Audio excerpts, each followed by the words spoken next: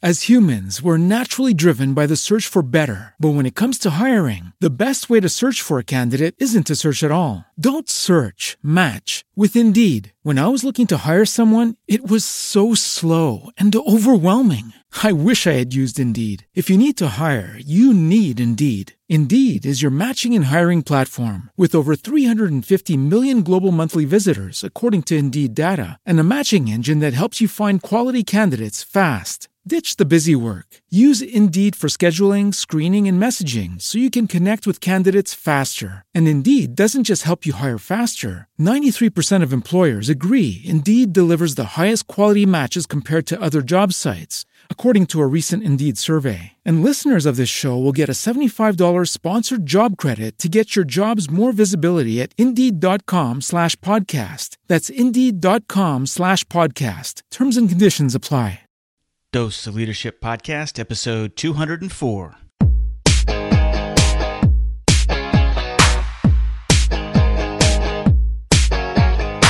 Welcome to another episode of the Dose of Leadership Podcast, the show that brings you inspiring and educational interviews with today's most relevant and motivating leaders. Each episode is dedicated to highlight real-life leadership and influence experts who dedicate their lives to the pursuit of the truth, common sense, and courageous leadership. And now, here's your host, Richard Ryerson. Hey, welcome to Dose of Leadership. This is Richard Ryerson. Thanks, as always, to tuning into the show. Hey, if you like this show, if you're a fan of the show, if you like this content, all this free content where we're talking to top thought leaders all around the globe, take the time to go to Stitcher and iTunes and leave a rating and review. Subscribe to the podcast so it's available on your mobile device. It does so much for visibility. I can't tell you how much it helps to keep us front and center in this world of ever-increasing podcasts. There's a lot of great ones out there, but I'd like to stay front and center to all those new podcast listeners out there to keep Dose and Leadership visible in iTunes and Stitcher. So take the time, leave a rating and review, and subscribe. It would do so much for the show. Thank you so much for being a fan of the show. Got a great guest today, William Ury. He is a co-founder of Harvard's program on negotiation and is one of the world's leading experts on negotiation and mediation. I mean, he has done it all. For the past 35 years, he's been a negotiation advisor and mediator in conflicts ranging from the Kentucky Wildcat coal mine strikes to the ethnic wars in the Middle East, the Balkans, the former Soviet Union. He's partnered with former President Jimmy Carter and co-founded the International Negotiation Network, which is a non-governmental body that seeks to end civil wars around the world. He's helped end the civil war in Indonesia. He's assisted in preventing one in Venezuela. My goodness, he's passionate about this whole negotiation process. And he's author of a bunch of books too. His latest one is Getting Yes to Yourself, which just came out in January. It's a sequel to his world best-selling book on negotiation called Getting to Yes. He's also authored The Power of Positive No, Getting Past No, and also The Third Side. We talk a lot about his latest book, of course, Getting to Yes with Yourself. And in this book, the whole premise is that the greatest obstacle to really successful agreements and satisfying relationships isn't the other side or the other person. The biggest obstacle is actually ourselves. Because it is our natural tendency, and we've talked about this on the show a lot, to react in ways that don't serve our true interest. But as he points out in this book and in this conversation, the obstacle can also become our biggest opportunity. He talks about 6 proven steps to get what you really want in life and in negotiations, and effective tips and strategies, and he hits some of these in this conversation. I think you're really going to enjoy it. Again, here's William Ury on Dose of Leadership. Well, William, so glad to have you on the show. Welcome to Dose of Leadership. It's a real pleasure to be with you today, Richard, and to talk about such an important subject. Yeah, I love the book that's just came out in January, Getting Yes to with Yourself. Tell us a little more about that and yourself and the genesis of the book. Sure. Well, about over 30 years ago, I had the privilege of working on a book with Roger Fisher called Getting to Yes. Yeah. And that book was a negotiation book, but it's also a leadership book. It's about how to influence people, but it's about how to reach agreements that are good for both sides. And it came out at a time when, a lot of the books, kind of the popular books on the bestseller list, were like Looking Out for Number One and Winning by Intimidation. And so Getting Yes struck a different note. It kind of promoted a popular mindset that has become known as kind of win-win. The idea that we can work together for mutual gain, expand the pie so there's more for everybody. And over the last 30 years, 3 decades or more, I've had the privilege of serving as helping people negotiate or mediate. I've been a mediator in situations ranging from labor strikes to boardroom battles and from family feuds to civil wars around the world. And I've kind of specialized in dealing with difficult people in difficult situations, because the question I got most often was, how do you get to yes with people who don't want to get to yes? You're right. And anyway, over the years, it slowly dawned on me, Richard, that maybe the most difficult person we ever have to deal with, the person who is the biggest obstacle to us getting what we truly want in life and in negotiation, is actually not the person on the other side of the table, as difficult as they can be. It's the person on this side of the table, namely us. So true. And so that's really the genesis of this book, Getting to Yes with Yourself. It's so true, and probably one of the biggest kind of lessons I've learned, or kind of maybe clarities or epiphanies, whatever you want to call them, from doing this show is, man, we do sabotage ourselves quite a bit, and especially when you talk to entrepreneurs and anybody that's trying to do something of significance. So we got these dreams, but it's usually not the external that stops us; it's ourselves. Isn't that true? It's that's been my experience entirely. It's like, we human beings, I'm originally actually an anthropologist by training, and so I study human beings, and human beings, we tend to be kind of reaction machines. And as the old saying goes, when angry, you will make the best speech you will ever regret. Right. And, that happens. We do sabotage ourselves. We get in our own way. And so I set about to kind of ask the question, could we take the same kind of negotiating principles, getting to yes principles that work well in influencing others, can we use them to actually influence ourselves first, so that we can, get what we need, but also it helps set us up for success in dealing with others. Yeah. So what is probably the biggest saboteur, I guess, of us? Is it fear? Is it limiting beliefs? Is it doubt? What do you think stands out the most? What stops most of us? Yeah, well, I would say it's in that area. I would say it's we react out of, I would say, if I had to pick one, I would say it's fear. Yeah. There are many of them, obviously. Sure. And fear, and then limiting beliefs, I'd say, is very much, limiting beliefs are often based on fear. Sure. So that's what I look at in my book, is like, okay, so because to me the foundation of successful negotiation is an ability to, I like to use the metaphor of going to the balcony. Okay. It's almost like you're negotiating on a stage with someone, be it your business partner or your spouse or your colleague or your client. And part of your mind goes to a mental and emotional balcony overlooking that stage. It's a place of perspective. It's a place of calm. It's a place of self-control. It's a place where you can keep your eyes on the prize. And to me, that's where you can actually view. You can see your limiting beliefs. You can see the fear. You can see the anger. You can see the things that get in our own way. I like that perspective. It's so true. I think. One thing that's always confused me about kind of the limiting beliefs or the sabotaging of success is, if someone, I've seen so many times in people that I've coached or talked to, and I've seen it in myself in my own life, where I've got so close to either the finish line or the goal, and then we do something, or I've done something that kind of stopped it. Is that, and I try to think about that. It wasn't so much, was it the fear of success, or maybe that we don't, I don't know, I'm not a psychologist, but is it almost like we feel like we don't belong in that space, or we don't deserve that space, I guess? Does that make sense?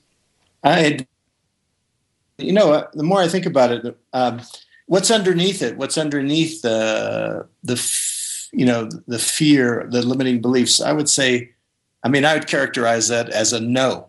Basically, it's a no to ourselves. Right. And the question is, how can we get past that no to a yes to ourselves? To our deepest, truest, authentic self, to our deepest needs. And And that's really it. I mean, how can we see that no? Because a lot of us are even, we're surprised by that. We don't know that, we think, wait a minute, I don't have, because on the surface of it, it seems like this is what we want. Right. But then underneath it, there's part of us that's blocking us, partly because, as you say, Richard, maybe we feel we don't deserve it. Maybe we're kind of repeating an old negative pattern that maybe we learned in childhood, where we heard a voice of an adult saying, "You can't do that, you'll be a failure," and that keeps on repeating itself to us. So what do we do? Your book has 6 steps that helps us to kind of get the strategies or what we really want out of life. What are those steps? Yeah, so the paramount foundation is to be able to go to the balcony. But as people tell me often, and as I see myself in my own experience too, is we have a tendency to fall off that balcony, right. Or not to be. We can't stay on there. And so the first step to me is the ability. I call it, again, taking a negotiating principle. It's to put yourself in your own shoes. It sounds funny because, after all, we're not already in our own shoes. But truly, how many of us really understand ourselves? Yes. See, for example, our limiting beliefs. See that no. Understand our fears. And if we can, in negotiation, when people ask me, what's the most important principle for a negotiator, if you had to pick just one, the one I usually pick is to put yourself in the other person's shoes. In other words, if you're trying to influence that person, you're trying to change their mind, you need to know where their mind is. You need to be able to listen to that person, be it your client or your boss or your partner. But the thing is that I found it's very hard for people to put themselves in the other person's shoes, particularly under stress, particularly under conditions of conflict.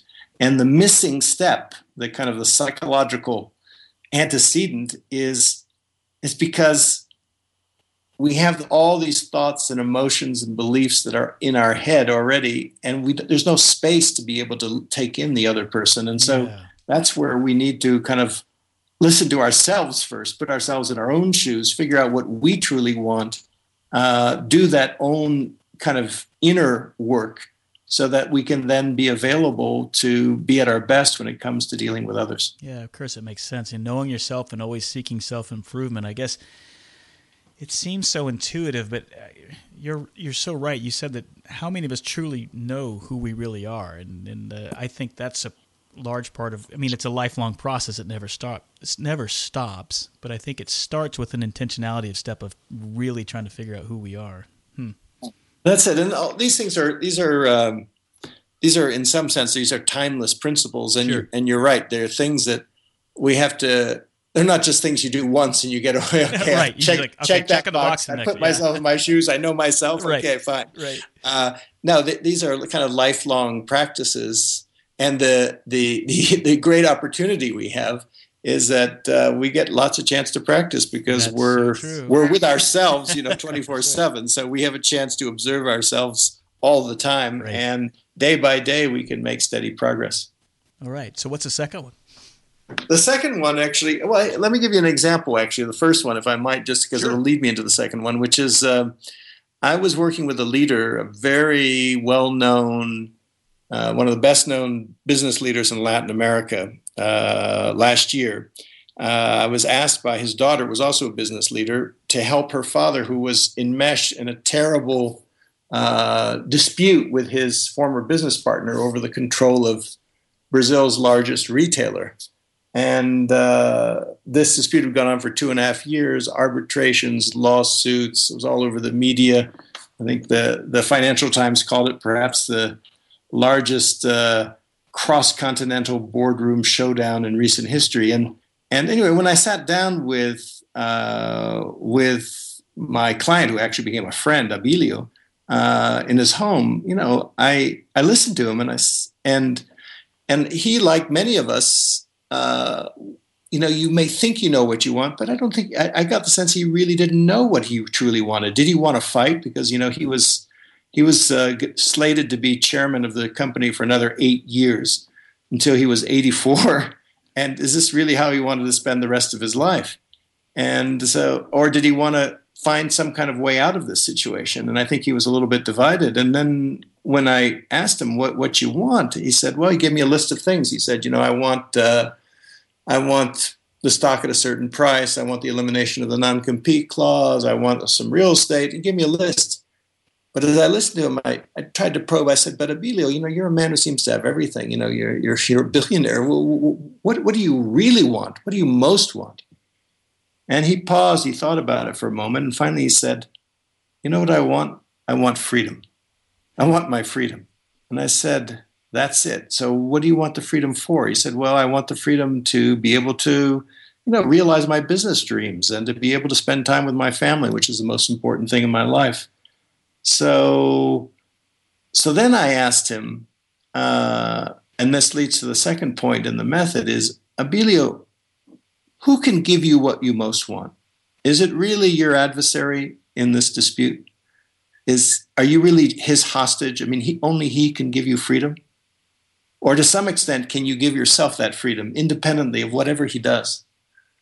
And as he thought about it, he realized, yeah, it's me. Right. And so once that's what the second step, which is I use again a negotiation term, which I'll explain in a moment, called developing your inner BATNA, but it's your inner ability to take care of yourself, to meet your own needs independent of the other side. Yeah. And once Abilio realized that, he said, okay, well, fine. And he became chairman of another company. He took a vacation with his family. He started doing other business deals. And psychologically, that freed him so that he wasn't so dependent on the other side for a resolution. And paradoxically, that made it a lot easier for us to reach an agreement. And in 4 short days, we took a 2.5 year dispute and were able to reach an agreement that wasn't just a kind of a grudging compromise, but Abilio said, I got everything I wanted. But most important, I got my life back. All because he realized that he was in far much control of his ultimate want and need. He wasn't looking. He was looking externally to get the freedom, but once he realized it was all him, he kind of released everything. That's it, Richard. And so that's what I call getting to yes with yourself. He got to yes with himself. Right. And it was a lot easier to get to yes with his opponent in this conflict. So to me, that's the key, is the ability. In negotiation, you have to ask yourself, what do you most want, and then where's the power going to come from to give you what you most want? And in negotiation, one of the terms we use for power is what Roger Fisher and I, a term we coined in Getting to Yes, called your BATNA, which stands for your best alternative to a negotiated agreement. It's your best course of action if for some reason you're not able to reach agreement. If you're not able to reach agreement with one customer, maybe there's another customer. With one supplier, maybe there's another supplier. Knowing your BATNA, or having a good BATNA, gives you confidence and power. But also what I've realized over time is, a lot of people, we don't think that way. And I think the reason we don't think that way is we forget our inner BATNA, which is our ability inside of ourselves to take care of ourselves, which then allows us to exercise our full power, our full authority in life. We're talking with William Ury. He's got a new book out there, and he's all about his background is mediation. He's also the book is called Getting to Yes with Yourself. But you've also written some books, The Power of a Positive No, Getting Past No, and The Third Side.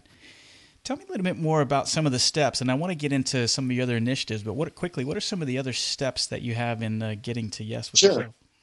Well, the next step actually has to do with what you were calling limiting beliefs, and it's one of the great powers in negotiation is the ability to reframe. Asking yourself, where does satisfaction really come from? Because what I've noticed in negotiation, the key thing is to be able to change the game from a kind of a win-lose contest where leads to a lose or lose-lose-lose outcome with a loss also for the family or for the workplace or for the society. But it's hard for people to do, and because I think we have a limiting belief, which is a mindset of scarcity. Like this is a dog-eat-dog world. The universe is very unfriendly, and there's not enough to go around, and I need to get mine. Right. And so I think, by reframing is kind of changing the way you view life, and it's just kind of question that belief and say, is that really true?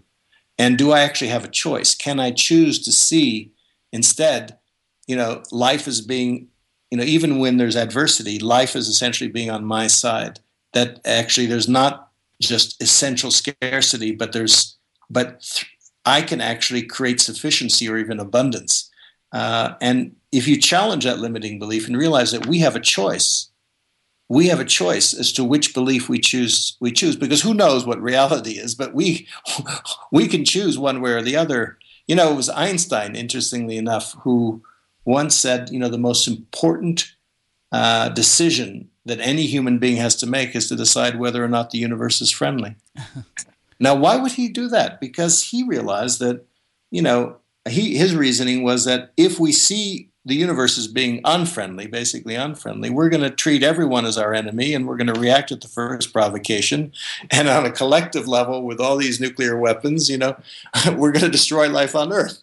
But if we can choose to see life in the universe as fundamentally friendly, then we might choose to see, well, maybe there's a chance to see others as potential partners and see if we can cooperate with them and preserve life on Earth. I like that the difference between a scarcity and an abundance mindset, and it's so critical to success, and particularly from a leadership perspective. You can't be a transformative leader unless you're coming from a place of abundance, because it's all about pouring your life into somebody else and being a servant and sacrificial and selfless. And I can't explain it, but it's so true. When you look at it that way, you actually get more than you ever could imagine to get if you have an abundance mindset. And the scarcity mindset just kind of keeps you either at a mediocre status quo or worse. It never gets you out of the pit. Yeah, and basically it sets you up for the following steps in the method, which very quickly are to, it sets you up to be able to stay in what athletes call the zone. It's a place of peak performance and peak satisfaction. It also sets you up to respect the other person, even if at first they may not respect you, which I find is the key to turning conflicts around, and is that respect may be the cheapest concession we can make in a negotiation, because it costs us very little. Right. Being in the Marines, how important respect is. Sure. And then that leads you to exactly what you were saying, to basically the principle of giving and receiving, rather than just treating the negotiation as something take, but as something where you can actually give. You can actually help address the needs of the other side, and they're much more likely to help you address yours. I love that. How did you come to the point of, I love how you kind of flipped it on its head, of taking your plethora of negotiating experience and being a mediator and flipping it on to how we can use those same tactics on ourselves. Did you always know that, or throughout your process did you realize, what, this is all about helping ourselves? I mean, when did that kind of aha moment happen about flipping your tactics on its head and applying it to ourselves? Yeah, it's a good question. No, I didn't always know it. I think, to me, I see this book, Getting to Yes with Yourself, as kind of the missing first half of Getting to Yes. It's right. A prerequisite course I don't think I knew even existed when right. when Roger and I first wrote Getting to Yes. But over the years, it would dawn on me that we can be our own biggest opponents, and there lies the opportunity that we can be our own best allies. But I think, some of the aha moments, they were both professional and personal. On a professional level, I remember thinking a lot about this when I was engaged. I was engaged as a mediator in the country of Venezuela between the president, Hugo Chavez, and his political opposition about 10, 12 years ago, at a time of intense political unrest. And there were like 1 million people on the streets of Caracas demanding the resignation of President Chavez, and about 1 million people supporting him. And there was a lot of fear that there would be civil violence and civil war even.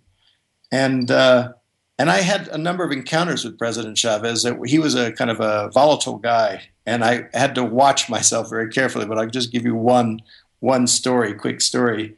which is my colleague and I were invited to the presidential palace to see him at 9 p.m. And we were waiting there in the presidential palace and waited. Midnight finally came and they ushered us in. And instead of him being alone, he had his entire cabinet arrayed behind him. Right. And he said, Bill, tell me about the situation. What do you think? And I said, well, Mr. President, I think there's been some progress. He said, he got triggered. What do you mean progress? Are you blind? You're not seeing the dirty tricks the other side is up to, those traitors. And he proceeded to lean very close into my face and yell at me for about oh my gosh 30 minutes in front of his entire cabinet there. And so, I felt, wait a minute, that's not true. If you look inside my own mind, defending myself, wanting to defend myself. But then I was able to, go to the balcony, just observe my own thoughts and feelings and, feeling like, wow, okay, 2 years of work now down the drain and all that. And just observe it, let it go, and listen to him instead of reacting, instead of getting into an argument, because he was a man who was known, to make 8-hour speeches. He could have gone on forever. But how would that serve my purpose to get into an argument with him? And sure enough, after half an hour, I saw, just listening, his shoulders sank a little bit, and he said to me in a somewhat weary tone of voice, "So, Bill, what should I do?" Oh my. And that's the sound of a human mind opening. And so I said, well, Mr. President, it's December, it's almost Christmas time. Why not declare a truce and just let everyone enjoy Christmas? And then in January, we can take it up again. He said, that's a great idea. And his mood had completely shifted. How? Because I had gone to the balcony, because I'd gotten to yes with myself, because I had not reacted. I was able to turn the situation around with him. Mm-hmm. So it was moments like that gave me a sense like, wow, if I can do this inner homework, I can be much more effective in my work. Oh, I love that. What a great story, man. How did you get involved in mediation and negotiation? I mean, surely you weren't 11 years old and thinking, you know what, I'm going to be a mediator someday. I mean, how did you get into that? Well, it's interesting because, I grew up in the Cold War, and I was, I could never quite get over the fact that we had all these nuclear weapons aimed at us and us aimed at the Russians. And what was that all about? So I went into anthropology partly to try and understand what was going on here with humanity and in human evolution. But I wanted to apply it to something practical. So I thought, what if I wrote my thesis on imagining I was a fly on the wall, say, in the Middle East peace talks? What would you see as an anthropologist? What would you observe? And I sent it away to a professor. I was a graduate student in anthropology at Harvard, and sent it away to a professor in the law school who was working on international conflict resolution. And one January night, I was up in my attic rented room, and I got a call at 10 p.m. and it said, "This is Roger Fisher. I just read your paper about the Middle East, and I've just sent it to the Assistant Secretary of State for the Middle East. Oh my gosh. And I'd like you to come work with me." Wow. And so, I was like thrilled that, wow, okay, something I could come up with might actually be practical. So I started working with Roger, and then, about the theory and of mediation and negotiation, but I wanted to get real practice. So I looked for opportunities, and I had some opportunities to work as a mediator in a very bitter coal mine strike in Kentucky. And one thing led to another. So that's how I got in the field. And I've been in it ever since. That's been my passion, really, is helping people, organizations, and societies get to yes. Well, I find that just fascinating, especially, as you're being triggered. I was talking to my kids the other day and they have no recollection of when we talk about the Cold War. My oldest is just getting ready to graduate high school, but I remember thinking back in grade school and in junior high in the early 80s, late 70s, I remember being petrified of nuclear war. I mean, literally afraid of it.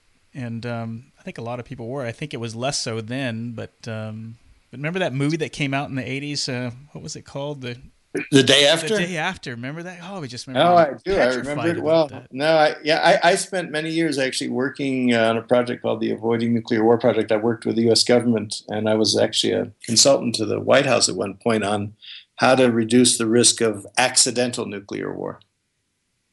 Yeah, and we came close a couple of times too. Anybody that's ever studied it, And yeah, we did. In fact, as part of this project, I had the privilege of on the 25th anniversary of the Cuban Missile Crisis, of sitting around a table in Moscow with the surviving participants, American and Soviet and Cuban, to kind of figure out what really happened during the Cuban Missile Crisis. And we had Robert McNamara and McGeorge Bundy and just a whole bunch of people.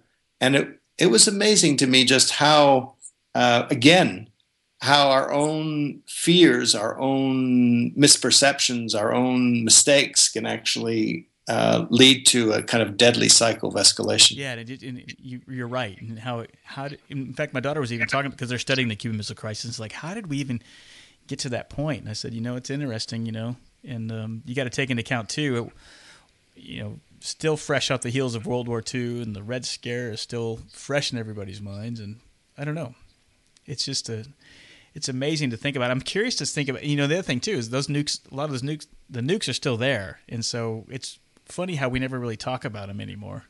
It's true. It's true. I mean, it's a kind of a mindset. I mean, and they're still, I mean, it's not quite as objectively dangerous as it was, because we're not, in a life and death struggle with the Soviet Union. But yeah, I think that the jury is still out. I mean, I think this is how I got interested in negotiation, is I figure, there's a race going on between our ability as human beings, our technological genius at devising weapons that are increasingly destructive and increasingly accessible, and our moral, social abilities to resolve conflicts, to deal with each other, to deal with our differences in constructive ways. And that's where, negotiation and leadership are so key. Yeah, I love that. Tell me more about the Abraham Path Initiative. When I was reading about that, I love it when people are actually doing something to shine the light on leadership and diversity and showing the other cultures. And so tell me about what prompted you. Tell me what it is, first of all, and then tell me why you started it. Well, yeah, it was actually in the wake of 9/11 and the Iraq War, and I could just see this huge kind of chasm of fear and separation and a lot of misunderstanding between, the West and, the Middle East, between the West and the global, Muslim community. And I thought, wow, how could we possibly come to understand each other a little bit better? And I remembered, because I'd been working, I've been a student, and I'd done some work in the Middle East on the political negotiations over the years, back in the late 70s and 80s and 90s, even 2000. But I was thinking of what's a kind of out of the box kind of way of approaching. And I thought of a simple idea, which was, stories, because so much of that conflict's about identity and story. Why not go back to a story that actually reminds us of our connections, which is this ancient story of Abraham and his journey, which is kind of the founding story of Christianity, of Judaism, of Islam, and it's kind of the origin story for over half the planet. And why not give people a chance just to kind of walk in the footsteps, reenact that journey, as it were, follow that journey of Abraham, and in the course of that, meet each other and learn a little bit more of each other and see where that leads us. And people thought, that's the craziest idea. No one's going to go walk in the Middle East, right. Yeah. But it's like, when there's a danger, sometimes you need to move into the danger. I mean, as being in the Marines, but anyway, so I decided to take it on as a kind of, that's a negotiation job about how do we negotiate a path like the Appalachian Trail, but through the Middle East, or like there's a pilgrimage path in Europe, very popular, called Compostela. Yeah. And why not? And I watched, what's the future of the Middle East? Maybe, one future is terrorism. That's our perception. And the other possibility is tourism. I mean, everybody would love to go to these places because, we feel part of those stories. We know those stories from our own faith and just from our own culture. That's the cradle of civilization. So over the last 6-7 years, my colleagues and I, we studied the idea at Harvard for a while to study other paths, what works, what borders would you have to cross. And then we started to explore And now the path, there's a website actually, if you're interested, called abrahampath.org, but it's an online guidebook to, our teams are developing the path, but we've got already over 1,000 kilometers of path ready to walk in Jordan, in Turkey, in Palestine, the West Bank, and in Israel, where you can actually walk the path, stay in villagers' homes, get to know other people, and it's transformative for people who do it. And so, and it's a kind of, one thing I know is that however long those conflicts last, the path will outlast the conflicts, because paths can last for hundreds of years. Well, I appreciate I love the vision. I don't know if I would. Maybe I could get the courage to do that someday. I'm sure it would be a transformative experience. How do you get past some of those barriers? Yeah, I know there's a big barrier of fear, but the truth is, actually, the parts of the path where we walk are safer than walking. I mean, objectively, again, you have to face your subjective fear, but objectively, they're safer than walking down the streets of a big metropolitan city. Right. And in fact, I'm headed there just in a few weeks to walk part of the path in that region. So, well, I love how you at least people like yourself. I really love having people on the show that are shining a light in so many different areas, and you're certainly doing it. And I never would have thought of negotiations, like I said, flipping it on the head and helping to improve ourselves, which we're all about here on the show. And so I just learned so much from this, and I'm excited to dive into your book even more. As we get close to the end of the conversation, I always like to ask all of my guests, like, if you had the ultimate night for the most fantastic dinner party you've ever had, you can invite 5 people, alive or dead, who would those people be? Wow. Okay. It's a good one. Well, I don't know. The first one who popped to my mind was actually Mahatma Gandhi. Another one is Abraham. Yeah. Another one is Einstein. And who else? I would like to meet someone like, who else? Mother Teresa. Oh, that's a good one, yeah. I'd love to have a conversation with her and understand a little more. And then who else? I would say Ralph Waldo Emerson. Oh, good choice. So I hope I can come. This is a heavy-hitting guest list. That would be an interesting night for sure. People pick Gandhi a lot. It's what's interesting. Gandhi's come up. Oh, he might be up there. Lincoln is up there a lot, and Gandhi is up there a lot. They have to be the top 2 when I ask this question. Yeah. Oh, Lincoln would be great. And let me, if I have a moment, can I tell you one story about Lincoln to me that illustrates this whole thing? Yeah. Which is Lincoln, in the waning months of the Civil War, as a leader, he was thinking about how do we bind the wounds of the nation and heal. And he was talking sympathetically about the South when a patriot in the audience, a Yankee patriot, took him to task and said, "Mr. President, how dare you speak kindly of our enemies when you ought to be thinking of destroying them?"